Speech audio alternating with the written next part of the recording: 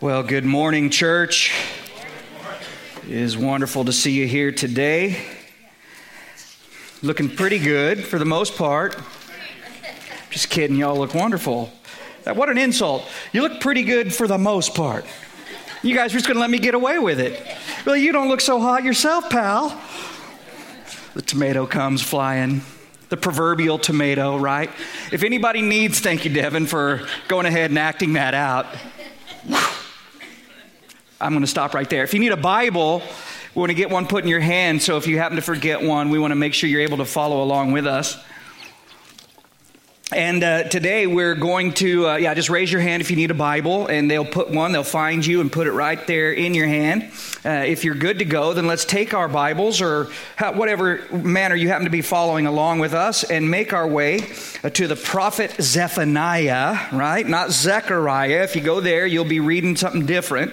We're going to Zephaniah. We're going to finish the book today, chapter 3, the whole chapter, verses 1 through 20. In a message that I have entitled Regathering, Restoring, and Rejoicing. Okay, so let's take our hearts to the Lord. God, we just want to say thank you for gathering us here today. Lord, you are good, and Lord, your goodness toward us is unmerited. We don't understand why. We know we don't deserve it, but we're so grateful for it. And we pray that today you would give us ears to hear you, Lord, that you would touch our hearts, that you would change our lives, that you'd transform us from glory to greater glory as by your Spirit into your image. And we'll give you praise in Jesus' name. Amen. Last week, I referenced to you 1 Peter chapter 4, that judgment begins in the house of God. And if it begins with us first, then what will become of those who do not obey the gospel of God? And it's certainly something worth considering. Now, conversely, we should also say this, that if God holds the heathen accountable for sin, how much more his own people? In other words, the ungodly lead lives of ungodliness. Why? Well, because they're ungodly. Right? They don't claim to know God. They don't seek after the Lord. They don't even claim a desire to be pleasing to the Lord. Yet their sin is still an offense against the holiness of the Lord. And as our Creator, we're accountable to Him whether we acknowledge Him or not. We understand that, right? He is our Creator. We are accountable to Him whether we acknowledge Him or not. Now, if God holds those accountable who are not mindful of Him, how much more those who know what God expects yet deliberately sin against Him? You see, God's people are to be different from those who aren't His people, a light shining in the darkness, the salt of the earth. But as Jesus said, what good is salt if it loses its flavor, its ability to preserve? So we find ourselves, I find myself saying this a lot, though we're in the world, we're not to be of the world. Why? Because Christ has called us out of the world. And so as for you and me, our admonition is of Romans chapter 12 and verse 2, do not be conformed to, that is, fashioned after or shaped by this world. Now, in verses 4 through 15 of chapter 2, God took aim, if you remember right, at the surrounding nations around Judah and Jerusalem. Now, as we enter into chapter 3, he draws his attention back to Judah, and he begins to zero in on the city of Jerusalem. So you're there with me. Let's take and turn our attention, shall we, to verse 1, chapter 3, where we begin. Woe to her who is rebellious and polluted, to the oppressing city. She has not obeyed his voice. She has not received correction. She has not trusted in the Lord, and she has not drawn near to her God. Her princes in her midst are roaring lions. Her judges are evening wolves, ravenous, in other words, that leave not a bone till morning. Her prophets are insolent, treacherous people. Her priests have polluted the sanctuary. They have done violence to the law. Well, Because of the convenience of chapter breaks and the fact that, we didn't read through the book of Zephaniah in one sitting, we have the capacity of a mental reset when we open our Bibles from week to week. But if you were to follow the flow out of chapter 2 into chapter 3 with no break, and let's say you were hearing the reading of this as a Jew in about 625, 630 BC, you might be feeling pretty good about what you're listening to when you come out of what we call chapter 2 into what's become chapter 3 in the first verse, because God has been, you remember, we're kind of finding our flow again. God has been pronouncing judgment on the nations. Specifically, as chapter 2 is concluding, he's been speaking to or dealing with the nation of Assyria to the north, and how he would make its capital city, Nineveh, a desolation. Now, the Assyrians were those who had taken the 10 northern tribes of Israel into captivity about 100 years earlier.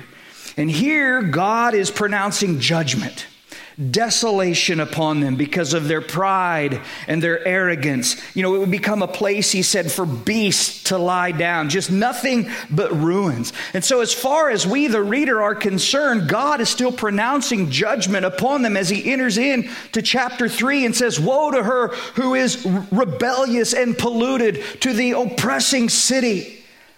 But then, as Zephaniah begins to elaborate on their refusal to trust in the Lord, to draw near to her God, he speaks of prophets and priests, the sanctuary and the law. Well, it becomes increasingly, might I say, alarmingly clear. He's speaking now not to the pagan nations that surround Judah, but to the people of God within Judah. And he draws a bead on what's supposed to be the pure city, the holy city of Jerusalem. But God calls it rebellious, polluted, oppressing. Because rather than receiving the instruction of God's word, they rebelled against it. Rather than liberating and helping those in need, they oppressed their people, profited from the people, and enriched themselves at their citizens' expense. He says they're a polluted city. Now, when God calls Jerusalem a polluted city, he's not saying that they have a horrific carbon footprint.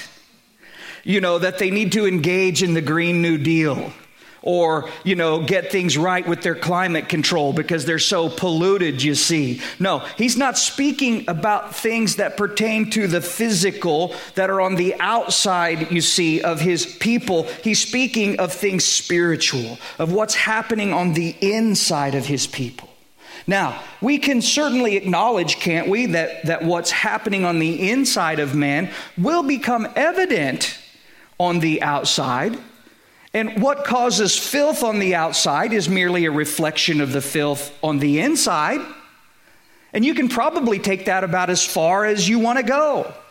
When a man gets right with God, it might evidence itself in something as simple as the fact is he won't dump his garbage on his neighbor's property or another man's property. He won't dump a bunch of poisonous chemicals into lakes or streams or whatever. But if I'm not right with God, those kinds of things may not move me at all. If a person's right with God, his speech, her speech, won't be perverted. It'll be pure. What's in my heart, Jesus said, will surface through my lips. My actions will be moral, not immoral. And I won't try to justify my sin before God. I'll long to lead a life that's set apart to God, that's well-pleasing to God. Again, you can take that principle about as far as you want to go. But when God speaks of the polluted city, he's speaking spiritually. He's speaking inwardly, you see, not physically. And he calls Jerusalem rebellious, polluted, and oppressing. refusing to regard the rights of her people. And rather than fight for the needs of the people, she oppressed them, enriched herself off of them. And God indicts them on 4 counts. If you're an underliner, a note taker, a margin etcher, whatever, we might consider it to be the root of Jerusalem's sin. Number 1, he says right here, I believe it's in the 2nd verse. Yeah, in the 2nd verse, she has not obeyed his voice. Now, it wasn't that God wasn't speaking to them, it's that they weren't listening to him. They weren't heeding him. They weren't obeying him. Guys, listen, it's a key characteristic of God's people, isn't it? Ears to hear. Jesus said, "My sheep hear my voice, and I know them, and they follow." That is, they obey me. They do what I say. They go where I lead. Listen, as a child of God, if the Lord is speaking to your heart, you tend to know it. You know what I'm saying? I mean, now it may be through a Bible study like this. Here you are today. Maybe it's my voice that's ringing through your ears, but maybe God's Spirit is moving and ministering to your heart, bringing something to your attention, drawing something out for you to think through, perhaps repent of or build upon, or whatever the case may be. And so you're hearing his voice moving and ministering to you. It may be in a time of devotion, a quiet time. Or I've discovered sometimes the Lord may just interrupt what you're doing and direct you or correct you, maybe give some word of insight or instruction to you. And ladies and gentlemen, if there's any voice for the sheep to obey, we could agree, couldn't we? It should be the voice of the shepherd. But she has not obeyed his voice. Now, one way that God speaks directly to you and to me is through his written word. So often we're like, God, speak to me. You know, and I wonder if he's kind of like, I have. Read your Bible. You know? I mean, there's so much direction, so much correction, so much instruction in righteousness. Sometimes we worry about what we don't know. God would have us be concerned about what we should know, what we do know. You see, Paul said it like this. He said, all Scripture is given by inspiration of God and is profitable, notice, for doctrine or teaching, for reproof, for correction, for instruction in righteousness. Why? That the man of God might be complete, that is, thoroughly equipped, not meagerly equipped, thoroughly equipped for every good work. Listen, if you want to hear from God, it's imperative you spend time in his word. She has not obeyed his voice. Guys, it's not that they didn't know Scripture. It's that they just deliberately didn't obey what God had said. And she has not received correction. You might jot it down so you can just read it later. I'll give you a little bit of extra credit work as we go that you can look up later if you like. God had promised to the nation of Israel blessing through obedience and discipline as a result of disobedience. That God said that he would punish Israel for disobeying his word. He used words like terror, wasting disease and fever, famine, wartime defeat. He said, and after all of this, if you do not obey me, then I will punish you 7 times more for your sins. And over again, he spoke of the accumulation of devastation that he would bring upon them if they refused to receive his correction. But they were a lot like you are and I am. When the discipline came, they didn't receive the correction. They chalked it up to, tough times, difficult days, rough patches that we should push through. You know, these little quaint sayings that we like to bolster ourselves by. Isn't it amazing how we as people have a tendency to resist correction? Have you noticed that? You're looking at me like, no, it must be just you. No. Now, I'm not saying that every rough patch in life is God's hand of discipline upon us, but certainly we should at least allow it to cause us to stop and search our heart and seek the Lord. I mean, it could be simply that God is just growing us. Yeah, He's just teaching us to walk by faith, to trust in Him and all of that, you see. But if there's sin in my life, perhaps God's trying to get my attention. But so often when things begin to press down on us rather than cry out to God, the tendency for people can so often be to begin to doubt or get mad at God. You know, we put up our defenses. You know, you read through the book of Revelation and you see the judgments that's being poured out. And after all this, John says, yet the people didn't repent, but they rebelled and they dig in their heels. And we do these kinds of things. We root down in our stubbornness. She has not received His correction. And she has not trusted in the Lord. That's number 3. So number 1, hasn't obeyed. Number 2, hasn't received correction. Number 3, she has not trusted in the Lord. And guys, it's not that God had ever given her a reason to not trust Him, but in openly denying and defying God's word and God's promises, it becomes evident, doesn't it? She hasn't trusted in the Lord. And finally, he says she has not drawn near to her God.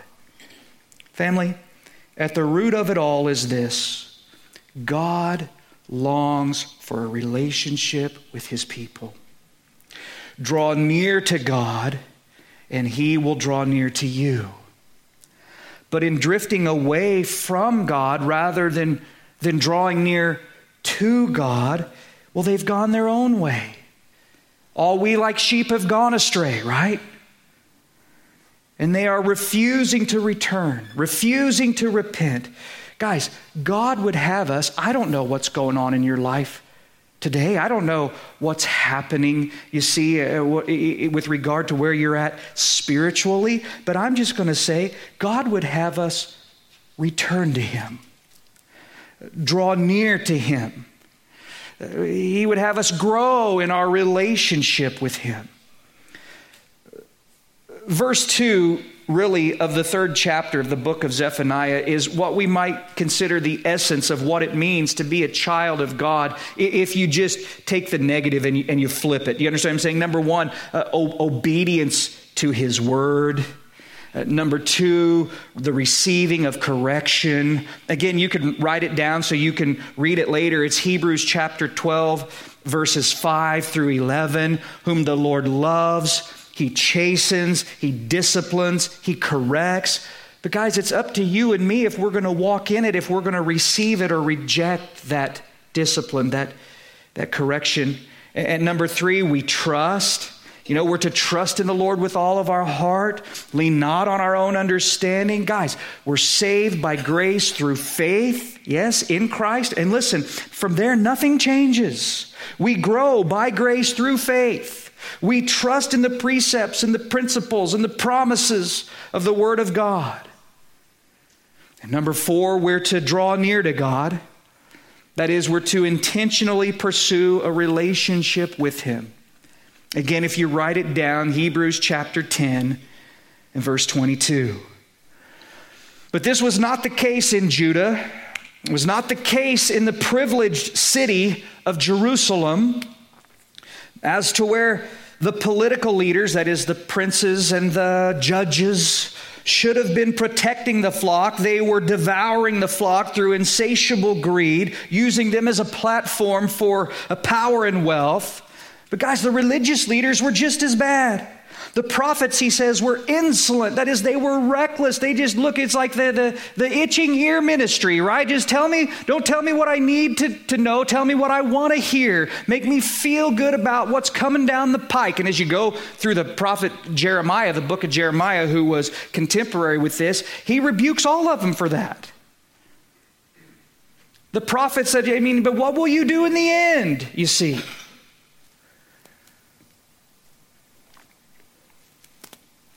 The priests were polluting the sanctuary. The Word of God and the ways of God were being twisted and perverted to serve their own self-seeking ends. Verse 5, we read, "The Lord is righteous in her midst. He will do no unrighteousness. Every morning He brings justice to light. He never fails. But the unjust knows no shame. I have cut off nations. Their fortresses are devastated. I have made their streets desolate with none passing by. Their cities are destroyed. There is no one, no inhabitant. And I said, surely you will fear me. You will receive instruction so that her dwelling would not be cut off, despite everything for which I punished her. But they rose early and corrupted all their deeds." Now in verse 5, God says, hey, I'm here. And I'm righteous. I'm just. God always does the right thing, right? That's what He means. I am righteous. He always does the right thing. But in acting contrary to His righteousness and justice, they're ripening themselves for His judgment. Here's the idea. God had identified Himself with Jerusalem. And yet they're misrepresenting Him to the people. Are you following me? Can I just say, God doesn't take it lightly when we misrepresent Him to the people. Okay? God has said, be holy. Why? For I am holy, God says. The idea being that if God is holy and He lives in me, then my life will reflect His holiness. Now, I won't be perfect, because I still have a sin nature. But the general pattern of my life will be one, you see, that is set apart to God. So if my life belongs to Jesus, well, then I will grow to be more and more like Jesus. When the Holy Spirit, right, that's what He's called. The Holy Spirit lives in you. He will be consistently nudging you and me toward holiness. Guys, I'm giving you lots of extra credit work today, but you might write it down. 1 Thessalonians chapter 4, verses 3 through 8. Okay? And just read it later. Look it up later. And guys, you can be mad at me. You can be mad at your preacher. You can be mad at your friend who's encouraging you to knock off what you shouldn't be about, that you might start living a life that God's called you to. But at the end of the day, you guys, your real problem is with God. Not with me or your friend who's challenging you, you see, but God who's called you to holiness and to righteousness and justice. Here's one more, Micah chapter 6 and verse 8. I'll just tell you what it says. He has shown you, O man, what is good, and what does the Lord require of you? But to do justly and to love mercy and to walk humbly with your God. That's what God desires, requires of us. And by the way, I'm not going to expound on it, but you might underline it. Verse 5, wonderful verse, but right there, the next to the last line, if your Bible's laid out like mine, it may not be, but these three words, He never fails. Now, is there anything that God can't do? Sure there is. Here's one.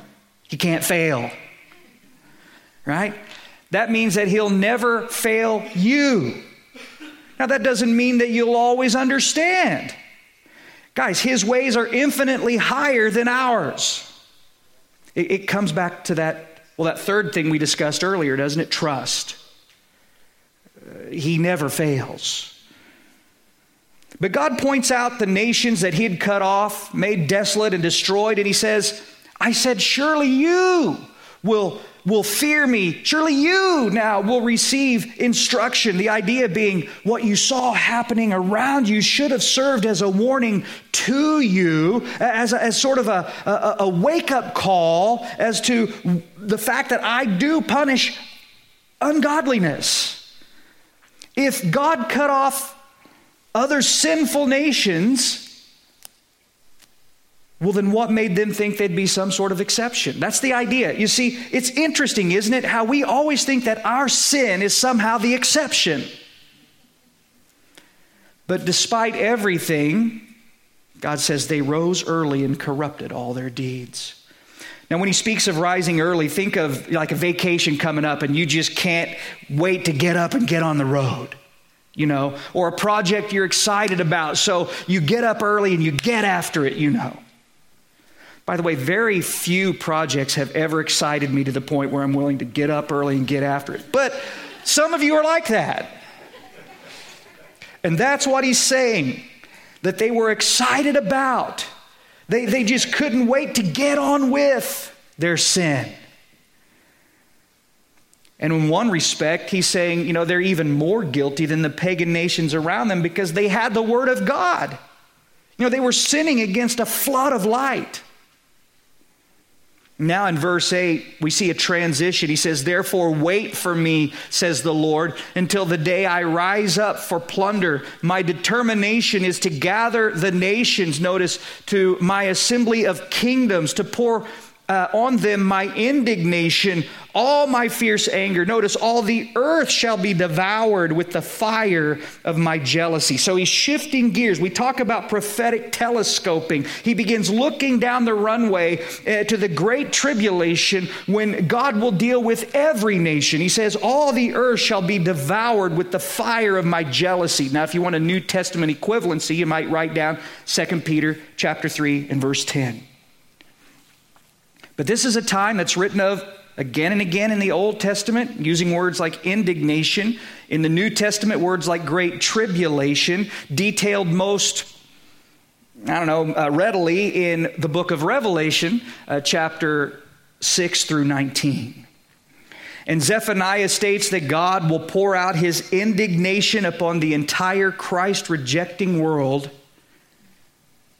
And then he will share with us, he will show to us that a new day will dawn, a time of restoration and mercy. The Bible speaks of this 1,000-year of reign of Christ upon the earth, where he will rule and reign in righteousness. Notice verse 9, he says, for then I will restore to the peoples a pure language, that they all may call on the name of the Lord, to serve him with one accord. From beyond the rivers of Ethiopia, my worshipers, the daughter of my dispersed ones, shall bring my offering. And in that day you shall not be shamed for any of your deeds in which you transgress against me. For then I will take away from your midst those who rejoice in your pride, and you shall no longer be haughty or arrogant in my holy mountain. And I will leave in your midst a meek and humble people, and they shall trust in the name of the Lord. And the remnant of Israel shall do no unrighteousness and speak no lies, nor shall a deceitful tongue be found in their mouth. For they shall feed their flocks and lie down, and no one shall make them afraid. Hallelujah, right? Wow. Verses 9 through 13 seem to me to form what we might consider to be bookends in this little subsection. He says in verse 9, for then I will restore to the peoples a pure language. Now, some wonder if he's speaking of like a one world language, and they point to Hebrew, the Hebrew language, for a couple of reasons that we won't dive into. But then others see this as is he talking about a reversal of Babel? When God confused the languages of the nations because the people were growing increasingly evil. I don't know, perhaps both are in view. But more than not, I believe a little more simply that it's just pointing to the fact that people won't be communicating in any kind of polluted fashion. No vulgarity, no blasphemy. He says in verse 13, no lies, nor shall a deceitful tongue be found in their mouth. You see this pure language, no lies, no deceitful tongue. Why the pure language? Look at verse 9 again, that they may call on the name of the Lord.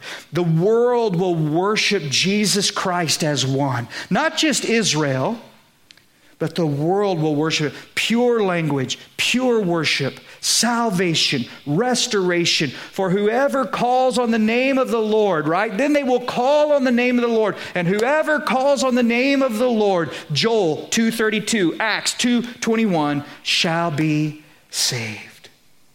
Salvation. To serve him with one accord. What a glorious day it'll be when we worship the Lord and serve the Lord with one accord. You know, no division, no disunity, no disillusionment, no disenchantment, no one feeling like, they're being overlooked or their ideas aren't being heard, and so they grow up, whatever the case may be, they're upset and they walk away. No, just serving the Lord with gladness. He says here, with regard to the millennial kingdom, that Israel will be the global superpower, but it won't be accompanied by pride or arrogance. Verse 11, you shall no longer be haughty in my holy mountain. She'll understand, like the trouble with Israel coming up through the Old Testament when Christ came on the scene is they were caught up on the letter of the law, weren't they? It was all this legalism. They thought it was by their works through circumcision and all of this. And he says, no longer will there be pride involved. There will be a realization, the revelation, not by works, but by the grace of the Lord Jesus Christ she stands. There will be no shame in that day. Why? Because the sin that causes shame will have been taken away, cleansed. Now, as for me, I can't wait. Because I know, and you understand that positionally, we have no shame right now. Positionally. That is, our shame, our sin, has been washed by the blood of Jesus Christ. Praise God. I mean, aren't you grateful for that? But practically, so positionally, we have no shame. We've been washed clean, but practically we struggle, don't we? Because we know where we've been. We know what we've done. And we're ashamed of our sin.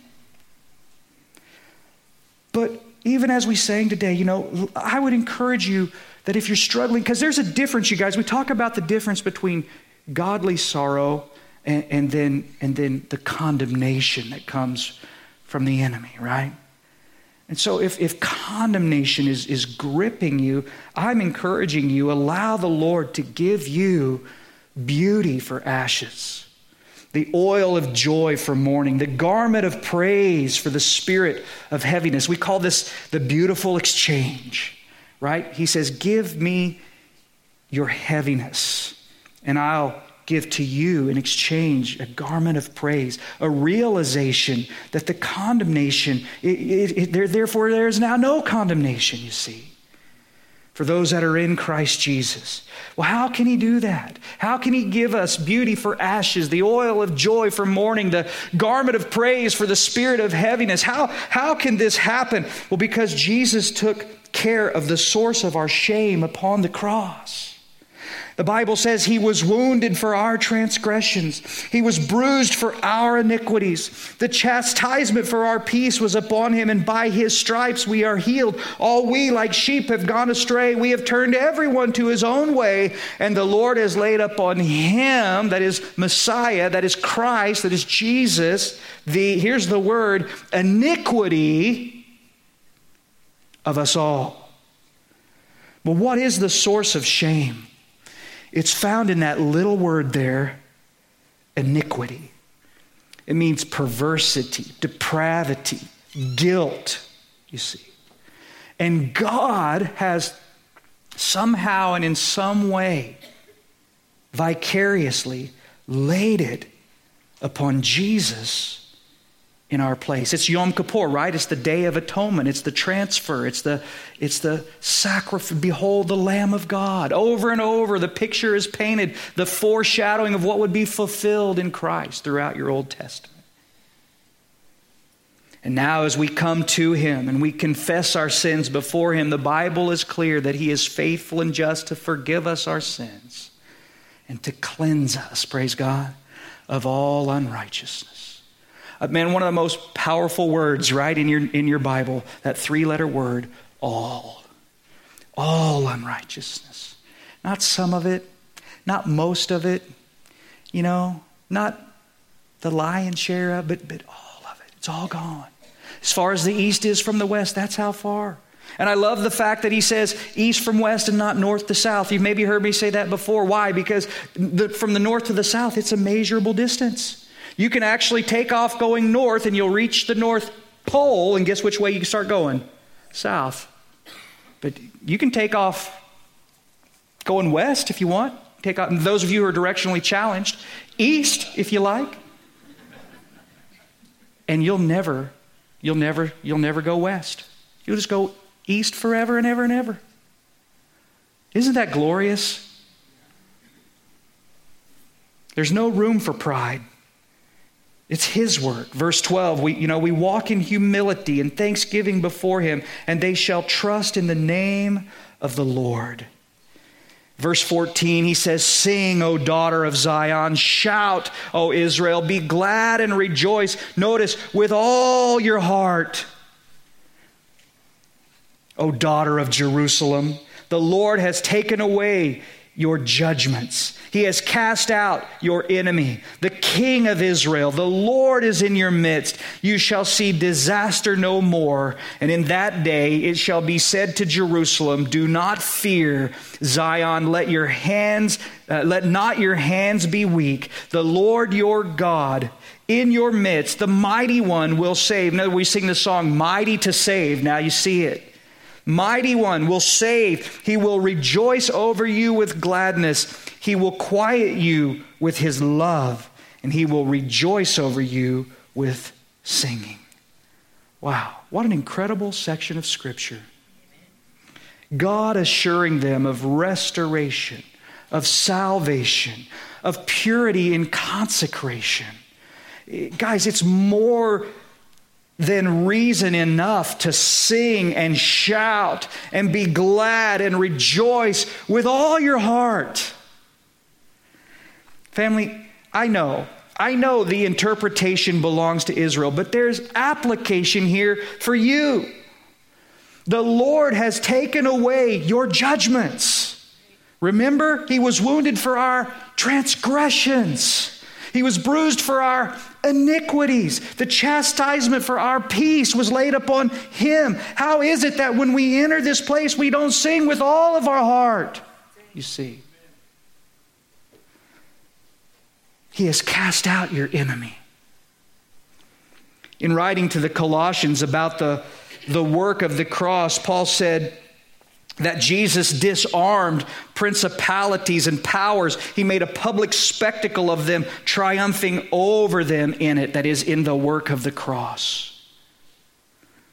The King of Israel, the Lord is in your midst. Now, literally, physically in this day that he's speaking of, but spiritually even now where two or more are gathered. Guys, the Bible teaches that God is enthroned. This is one more reason why we should just praise God with all that's within us when we come together. The Bible teaches, Psalm chapter 22 and verse 3, that God is enthroned upon the praises of His people. And He is mighty to save. Verse 17, if God is for you, who can be against you? And look at this. So often we can see God as this giant joy killer in the sky. You know what I'm saying? Always disappointed in us. Always frustrated with us, Always ready to punish us. Just waiting on us to step out of line, But how many of you realize that in truth, God rejoices over you? He rejoices over you with singing. Wow. Listen, God loves you. He's redeemed you. He rejoices over you. Jesus told us in Luke 15 that there's joy in heaven when even one sinner repents. Why be so reluctant to give to Him all of your heart? You see, He loves you. Finally, verse 18 through the end of the chapter, He says, I will gather those who sorrow over the appointed assembly, who are among you, to whom its reproach is a burden.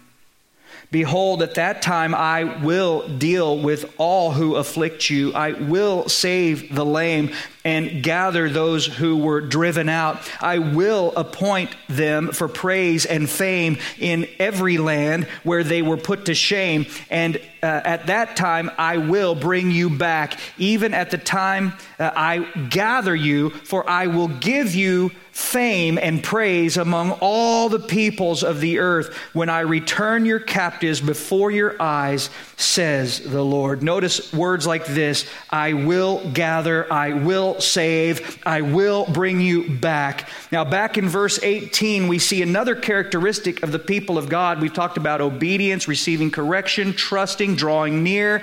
Here's one: participation in the appointed assembly.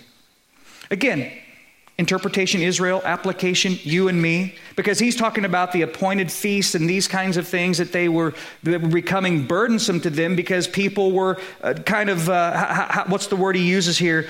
Sorrowing over them because it was becoming a reproach, you see. Oh, you go to church? You see.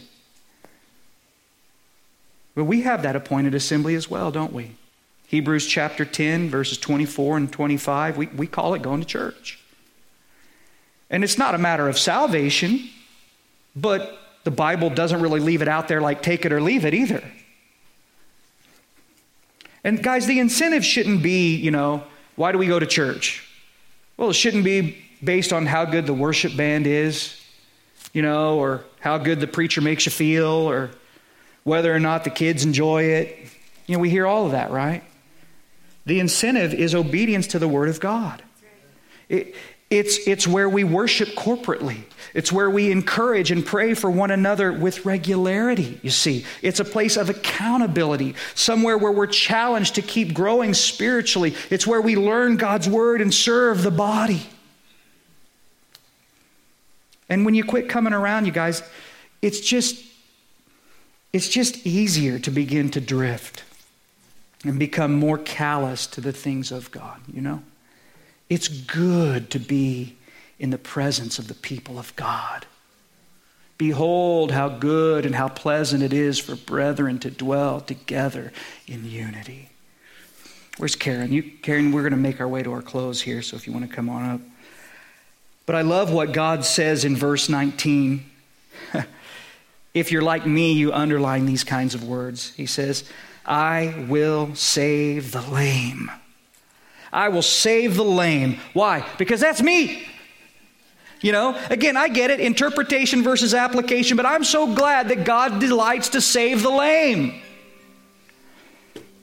And once again, to emphasize the divine authority of his message as well as the certainty of God's comfort, Zephaniah ended his book with the words, says the Lord. Guys, difficulty may await you. Dark days may be in front of you.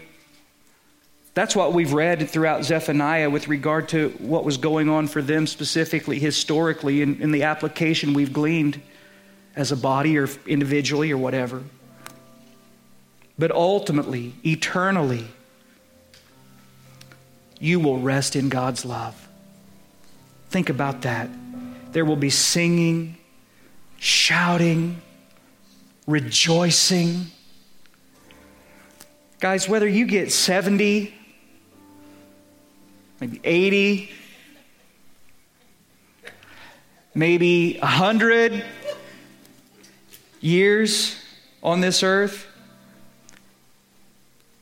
what is it? It's a vapor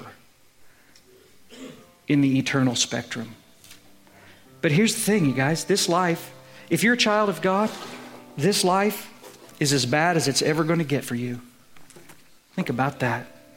Beyond that, it's only going to get better. Incalculably, immeasurably better. For the next 10 trillion years and forevermore. And so take heart and have hope. Rest assured, God will see you through and rejoicing awaits you. Amen? All right, let's pray. God, may we have ears to hear you today. And God, that we not be a people who, as you have shown, correction maybe around us or something, God, maybe even specifically that's taken place to or with us or whatever the case may be, but that we not root down in rebellion and stubbornness, but that, God, we just have repentant hearts regardless, Lord. That we be not polluted, but pure. God, that we be eager to obey your voice, receive your correction, trust in and draw near to you. And we hasten the day that you will reign in righteousness over all the earth. We thank you that you are a God of salvation. You are mighty to save. You are a God of restoration. And we're just asking, God, that you would renew our hearts today. And guys, while our heads are bowed and our eyes are closed, I just want to give you a quick minute here.